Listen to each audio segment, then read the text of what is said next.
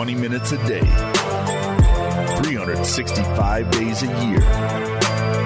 This is the Pack-A-Day Podcast.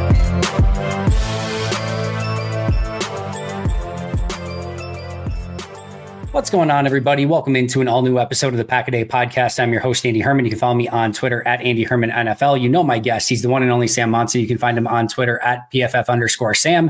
You can find the podcast, of course, wherever you find your favorite podcasts at the PFF NFL Pod. Sam, welcome back. It's been a crazy week in Green Bay. The Packers lose to the 49ers in a game they had every chance to win. And the Green Bay Packers have already started to make some major decisions. Joe Barry has been let go from defensive coordinator. They signed a new kicker today. They let go of their strength and conditioning staff. So things are happening fast and furious here in Green Bay. But in the meantime, how the heck have you been? Yeah, been good. Unfortunate way, obviously, for Green Bay season to end. But, you know, if you zoom back out and take the season in its entirety, it still ends up as a wildly successful and overachieving year, I think. It really, really does. And I can't wait to dig into that with you. Of course, the big and most recent news for Green Bay has been the decision that they are moving on from Joe Barry. It was reported earlier this week that he was still under contract. A lot of people assumed that it was going to be a normal 3-year deal and they didn't extend him at any point and that his contract was just up. Per Matt Schneidman of The Athletic, that was not the case. He was still under contract. But they did decide to ultimately move on. There have been some rumblings that maybe he could stay within the organization. Not sure how that would particularly work, but he is no longer going to be the defensive coordinator in Green Bay. Sam, your initial thoughts to hearing that they're moving on from Barry? And yeah, we'll just start there, actually. Yeah, I think it makes sense. When you consider what happened in that 49ers game, the biggest flaw came back to the surface at the wrong time, right? We had been talking a few times in the show. It's not that everything is bad. And he showed the last couple of weeks before this game that there's some very good defense within his system, within his playbook, within his realm of presiding over this whole thing.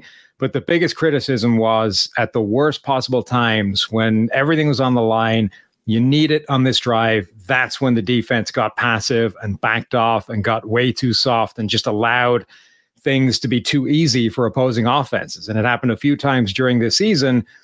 And it came back at the worst time in this 49ers game, you know, with whatever it was, 6 minutes left on the clock. The 49ers have been struggling. Brock Purdy hadn't been playing well. And that's when Green Bay got just crazy passive on defense and really didn't come after him at all, except for 1 third down, I think, during that drive.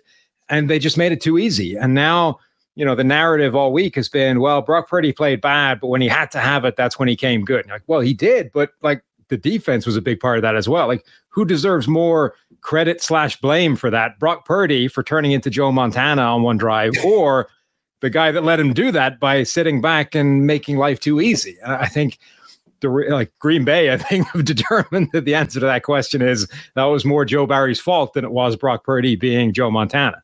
Yeah, the joke around Green Bay is that Joe Barry's been a bit of a kingmaker all season long. Baker Mayfield turning into another version of Joe Montana in his game. Of course, Purdy at the end of this game. Who can forget the Tommy DeVito Giants game on Monday Night Football? That's been a bit of his MO. And kudos to you, because right before that drive happened, you tweeted it out. You said, like, this is a huge drive for Joe Barry and this defense. And I'm obviously paraphrasing here, but like, they've been passive in these positions all season long. They can't do it here. And then, of course, they go out and be super passive. And the crazy thing is, I was talking about this earlier this week, is that was like the worst thing that could happen in that situation. You almost want to be super aggressive in that situation of like, one, if you get a sack, a turnover, a fumble, whatever it might be, like, obviously you probably just win the game. If you don't, at least they score, but like, you have a ton of time left on the clock rather than 1 minute, 2 or 3 timeouts, and you're a little bit more rushed to go down the field and score. If they had scored immediately with like even 3-4 minutes left, you might even have an out where you can either punt the ball away or there could be a disastrous Jordan Love interception, and you might still have the time, 2-minute warning and timeouts left to potentially even get the ball back. So like, the one thing that you could not allow in that situation is this passive brand of defense, allowing them to march all the way down the field, taking up 5 minutes off the clock and leaving you with 1 minute now down by a field goal. And it's exactly what happened. Yeah, the only thing worse than them scoring immediately because you got too aggressive is exactly what happened, which is they still scored, but it took almost all the time off the clock and gave you very little opportunity or made it very difficult for you to answer the score. So it's one of those weird situations where sort of old school mentality actually ends up working against you. And the attempt to be safe is actually the worst thing you can do.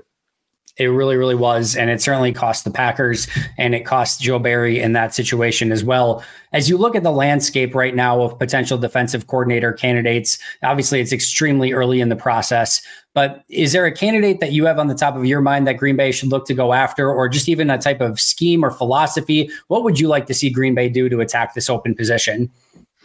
Yeah, it's tough. We're in a strange place right now where previously, Vic Fangio's scheme had been the one everyone was gravitating towards and trying to get guys from that scheme. There have been a couple of them, though, that haven't worked out that well recently. And specifically, that Shanahan offensive tree has gone after those guys, which means I think that coaching tree, that system on defense has actually lost some of its teeth because the best offenses in the NFL, or the most prevalent scheme right now, has got a better idea of how to attack it.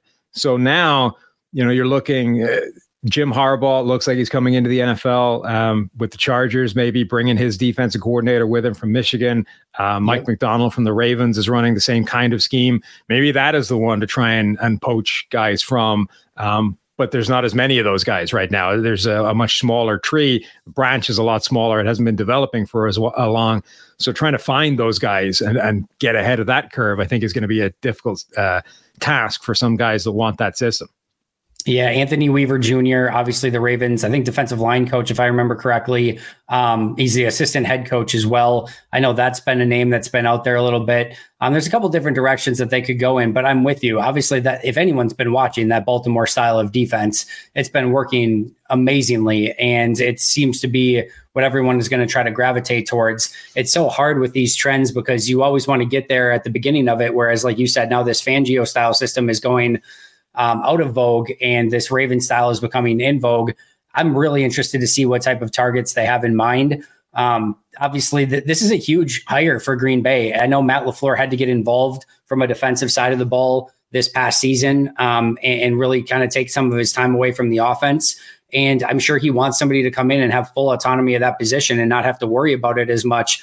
He hasn't done great in hiring. Of all the things that he's done well, hiring coordinators has not exactly been his forte so far. If Green Bay does have legitimate championship aspirations with this young team moving forward, we know they're going to have to develop a top 10 defense in some way. And of course, one of the best ways to do that is by getting a smart defensive mind in the room. I think this is a super important hire for Matt LaFleur.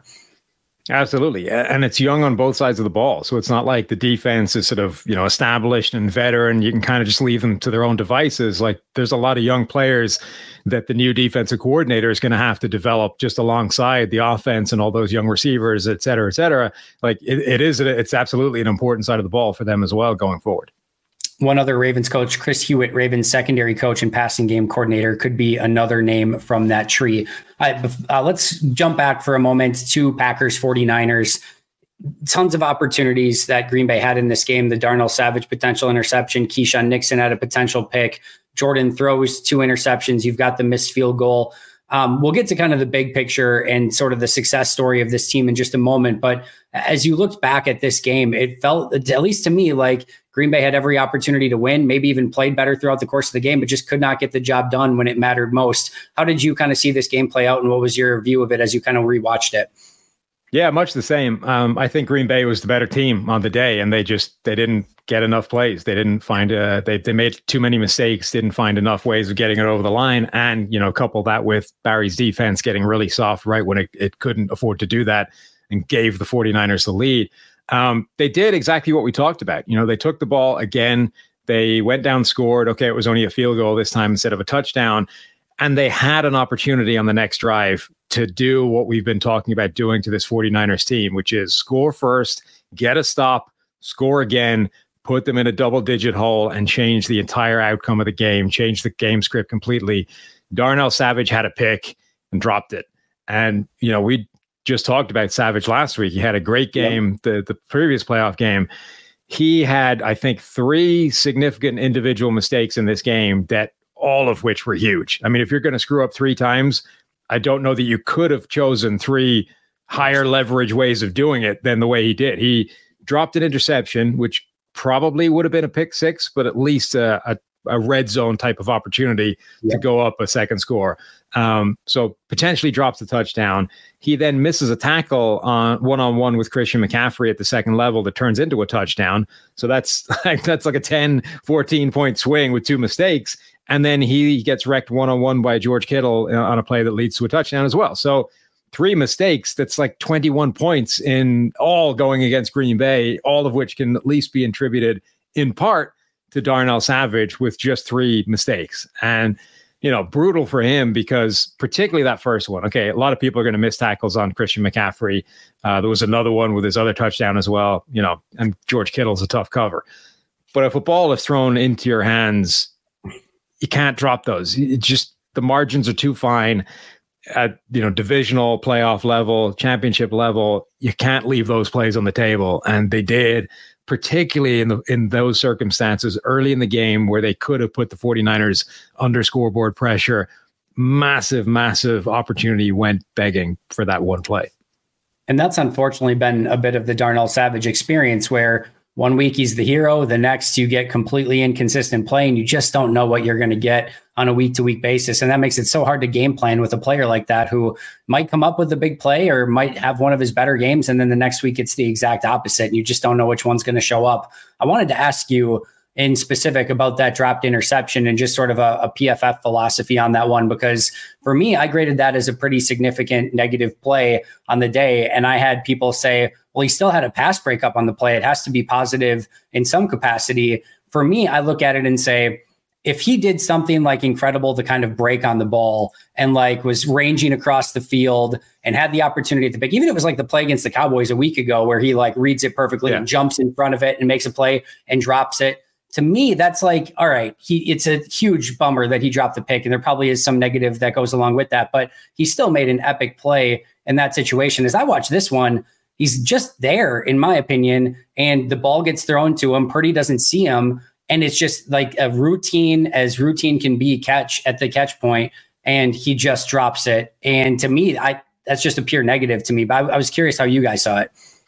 Yeah, so the previous one I think is a great example. We've had this conversation with NFL coaches. A defensive back coach, a defensive coach years ago was making that exact argument. They were like, "Look, if we have a guy and he drops an interception, it's always a negative grade for us. We're going to downgrade that guy for failing to take advantage of a huge opportunity." Exactly what we're talking about. Massive swing, and he left that play on the table. And our point was exactly the point you made about that Cowboys interception. If he dropped that pick, it was still a great break and it was still a pass breakup. That's a positive play. It's just that he left an even more positive play on the table. But you can't say because he had the opportunity to make a bigger play, the one that he did make doesn't count. Like it's still, if you take that, if he didn't even try and pick it off and he just swatted it down, you'd be like, that's a great pass breakup. It's a positive play. To not give it the same grade as that seems crazy to me, or just not the way PFF works. We're like, it's fundamentally the same play as you would get, and you would get a +1 grade for that. If he catches it and brings it back, it's a +2 grade. It's twice as good or whatever. So that's how we would grade that Cowboys one. And I agree with your interpretation of this one as well. It's not really the same. He's basically just sitting there in the hole. He's sitting there ready for that play and takes like a step to his left once the ball arrives. It's thrown to him. So it's not the same level of positive to break it up. It's more of a neutral play from his point of view. It's thrown right to him. It's an opportunity given to him, and he didn't take advantage of that. Yeah, we are in lockstep there, and I'm glad I'm not going crazy because it felt like that was the clear and obvious way to grade it. But I know, again, that this is always the fun part of it is people see different plays differently. But that's how I saw that one. Again, the missed tackle and the whole, you bring up a phenomenal point. Like Christian McCaffrey, sometimes you have to tip your cap, and like that's a dude that makes that play on a lot of players and makes other players look silly. But it's a tough scene when like you've got him one-on-one in the hole and it's an opportunity to make it a 8 or 9 yard gain on the play. And instead it becomes a 39-yard touchdown run, obviously involved in the George Kittle touchdown. He did have a couple nice plays late in the game, but like you said, we just talked about him as having maybe one of the better games of his career a week ago, and arguably one of the worst games of his career when the Packers needed it the most 1 week later. It will be interesting to see how Green Bay goes about him in free agency. He's an unrestricted free agent. I'm very curious to see how Green Bay does it and what type of deal he gets on the open market this offseason as well. Another key player in this game, almost very similarly, the player that we were talking about on the offensive side of the ball last week was Jordan Love and the phenomenal game that he had against Dallas. This week, I believe he was PFF's lowest graded quarterback in the divisional round, a 54.0 grade. The 2 interceptions are really, really tough to overcome. I would assume the last one is about as bad of a grade as you could possibly get on an individual play, especially with those sort of stakes on the line. He had a pretty nice day up until the first interception. Zach Tom goes out. I don't know how much that played a factor into the pressure and what type of pressure he was feeling. But ever since those last 4 drives, interception, 3 and out, missed field goal, interception, everything just kind of fell apart for the offense. Hey there. I'm sure you've heard a ton about daily fantasy sports, but I'm here to tell you that you've never experienced anything quite like Prize Picks. With basketball season here, you can now pick combo projections across football and basketball from the Specials League, a league created specifically for combo projections that includes 2 or more players from different sports or leagues. For example, LeBron James plus Travis Kelce at a 10.5 combo of 3 points made plus receptions. Even more fun yet? Do you want to play alongside some of Prize Picks' favorite players like rapper Meek Mill and comedian Andrew Schultz? You can now find community plays under the promos tab of the app to view entries from some of the biggest names in the Prize Picks community each week. I've had so much fun making Prize Picks a part of my daily fantasy sports routine. They cover all of my favorite sports, have a ton of variety and different options to choose from, and the player choices are immense. I even had a fun J.K. Scott selection the other day for the Chargers game. I recently had a big win on Saturday morning in a London game, and it just made the viewing experience so much more enjoyable. It's fun, it's exciting, it's easy, and there's a level of creativity and uniqueness about it that I really, really enjoy. So go to prizepicks.com/packaday and use code packaday for a first deposit match up to $100. That's prizepicks.com/packaday using code packaday for a first deposit match up to $100. Prize Picks, daily fantasy sports made easy. Yeah, and it's difficult to work out both with Jordan Love and with Brock Purdy, how much the conditions played a part of it. Like his first interception is an interesting play as well, because it's obviously a bad play. Like, he missed the throw and he missed it by a fair amount. Like, and this was, it almost felt like Jordan Love went back to the player that we talked about earlier in the season, where everything was just inconsistent and he missed way more throws that he should have. The ball location wasn't good. The accuracy wasn't good. And that throw is a great example, right? It's a simple, open, shallow route right in front of him. And he missed it by like 1.5 yards. A tight end, Tucker Kraft, a big, tall guy with a massive wingspan, just about got fingertips to it behind him. And obviously that was the worst thing that could have happened, because it pops it up and now it's an interception. So he gets downgraded for it, but it's actually not even a turnover worthy play for us, because it required like the tip up, for if he just missed it and it went straight by him, Tucker Kraft, like 6 inches more miss of it, Tucker doesn't even touch it and it just drops harmlessly into an acre of space. So he gets downgraded for it. He doesn't get a turnover worthy play for it. But that felt like Jordan Love from earlier in the season, where it's just like, why are we not making those throws? Like that shouldn't be a problem. The one at the end felt like more the sort of, that's always been on the horizon with Jordan Love, that every now and again, there's going to be one of those plays in there. And again, recently he hadn't had them. He'd really sort of cleaned up that area and he hadn't made the catastrophic mistake. But it's difficult to know how much the weather affected both of those guys, because neither quarterback played well. Purdy, we saw earlier in the season against Cleveland, struggled in the rain. Throws like this, the first interception, I feel like he doesn't miss that even in the earlier, inconsistent Jordan Love time. I don't know if that ball just slipped a little bit, and that explains why it's 2 yards, 1.5 yards away from where he wanted to put it.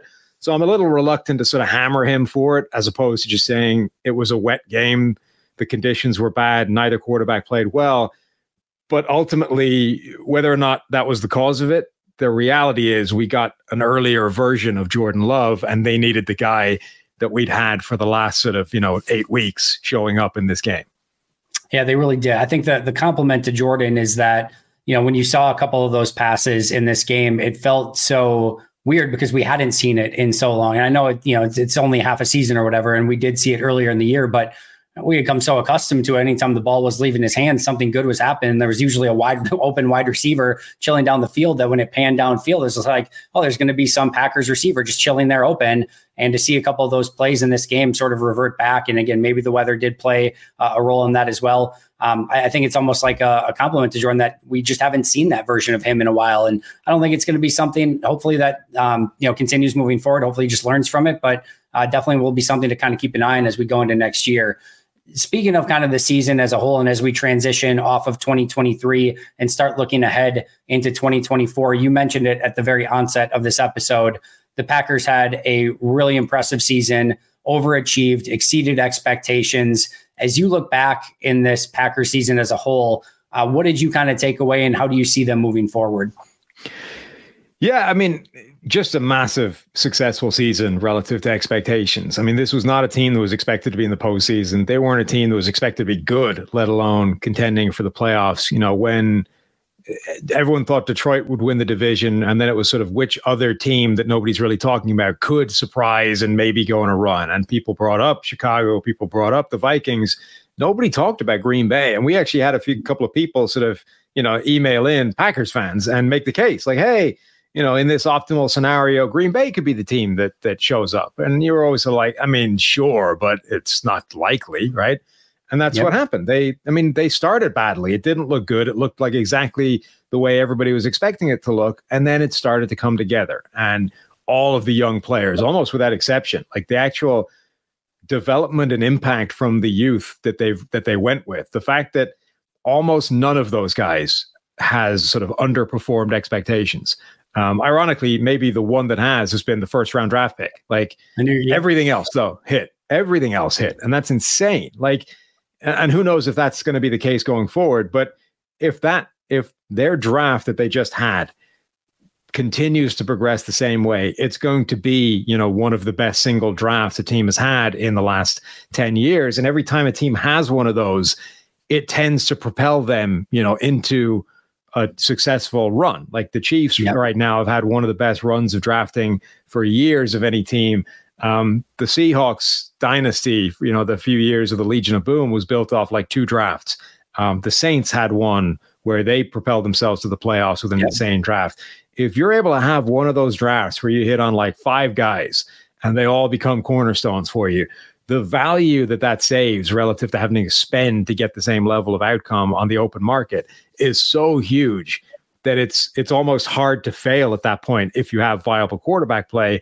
And right now it looks like both those things are happening at the same time for Green Bay. So it's impossible not to see, next season and beyond, like the future being very bright for this team. Totally agreed, and can't wait. It's almost unfair that it feels like the season's already so far away, because we were just sort of getting to know this team, and the excitement was building, and then it of course comes crashing down against San Francisco. But they should have the foundation that they need moving forward to be successful. As you kind of look at this team, we know they need a new defensive coordinator. That's going to be 1A on the shopping list. But what are your other biggest needs for this team, and what are some of the things that they might need to change moving forward? I think that they can really invest on defense almost exclusively. Like, I think the offense has shown enough that you can basically step back and say, we're good to go. Like, these guys all look like they're getting better. All the receivers looked encouraging. The offensive line is good. You can never have too much offensive line depth. So, maybe we'll spend a couple of draft picks there and hope we can add some players, but it's not a glaring area of need. Let's just focus on defense and let's really plow some resources into getting impact players there.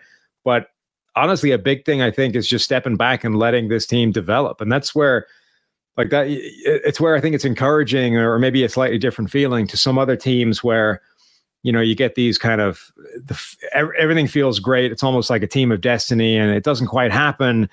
And there's that terrible feeling that it's gone. Like, this was it. This was the chance. And now it's never going to come back again. A lot of the time it's because you look at how many players from that team are not going to be back, because it's hard to keep a roster together. But you've got a ton of veterans, and we're going to have to lose him, and this guy's retiring. And Green Bay's not in the same situation as that, because so many of these guys are young. Almost everybody we just, fell in love with as a story and as a positive sort of member of this story, of this fairy tale, is back next year, and theoretically back better next year. So it makes them a really captivating team going forward. Yeah, I tweeted out earlier this week of what this team looks like if they don't sign a single free agent, draft a single player, if they lose all of their unrestricted free agents, if they do some salary cap cuts like Devondre Campbell and then Bakhtiari doesn't come back or whatever might happen there. And it's like the same team that just went out and challenged San Francisco in the divisional round, which is really, really fun.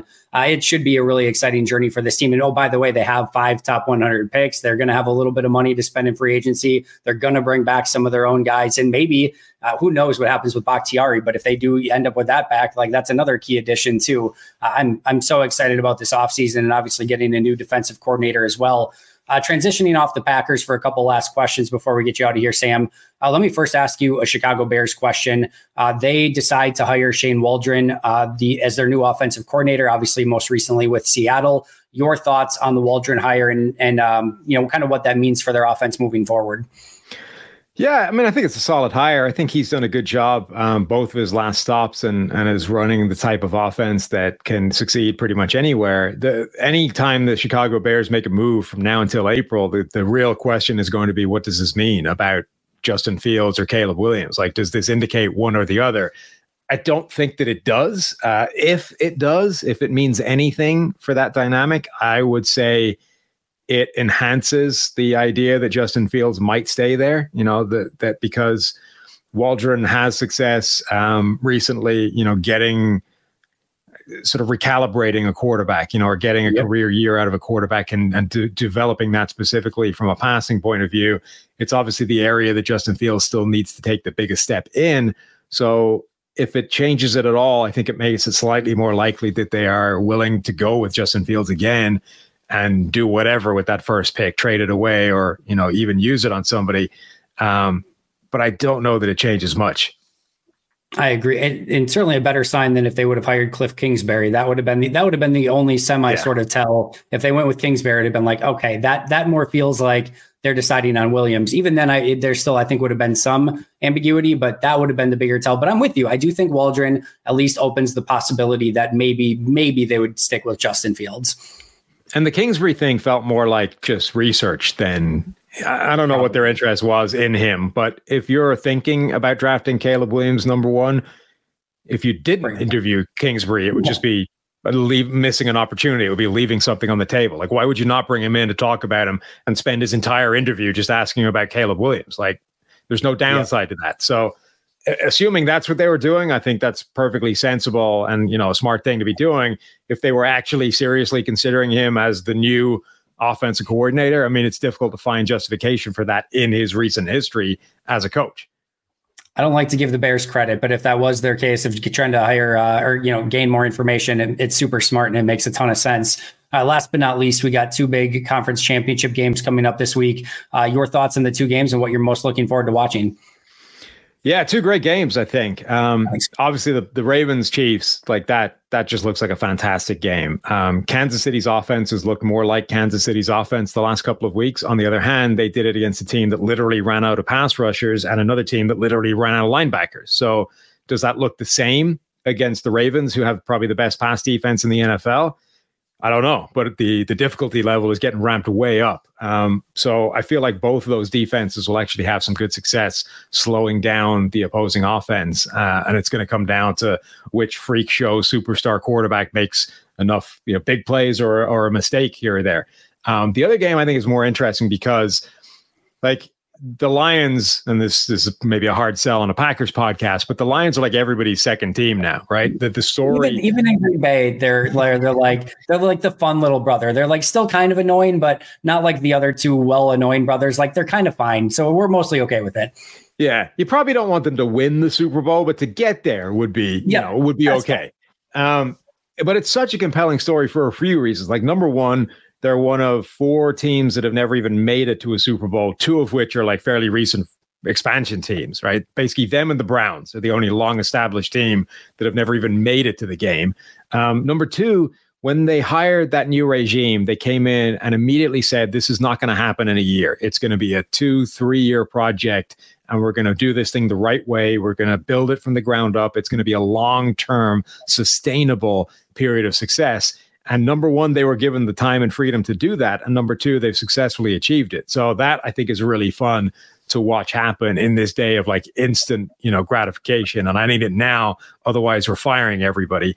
And then, number 3, they Dan Campbell, the fact that they have been aggressive, they're just a fun sort of story from that point of view as well. So I think the 49ers are a better team. I think they're rightly favored, but the fact that the Lions are so compelling on a number of different levels just makes it a fun matchup.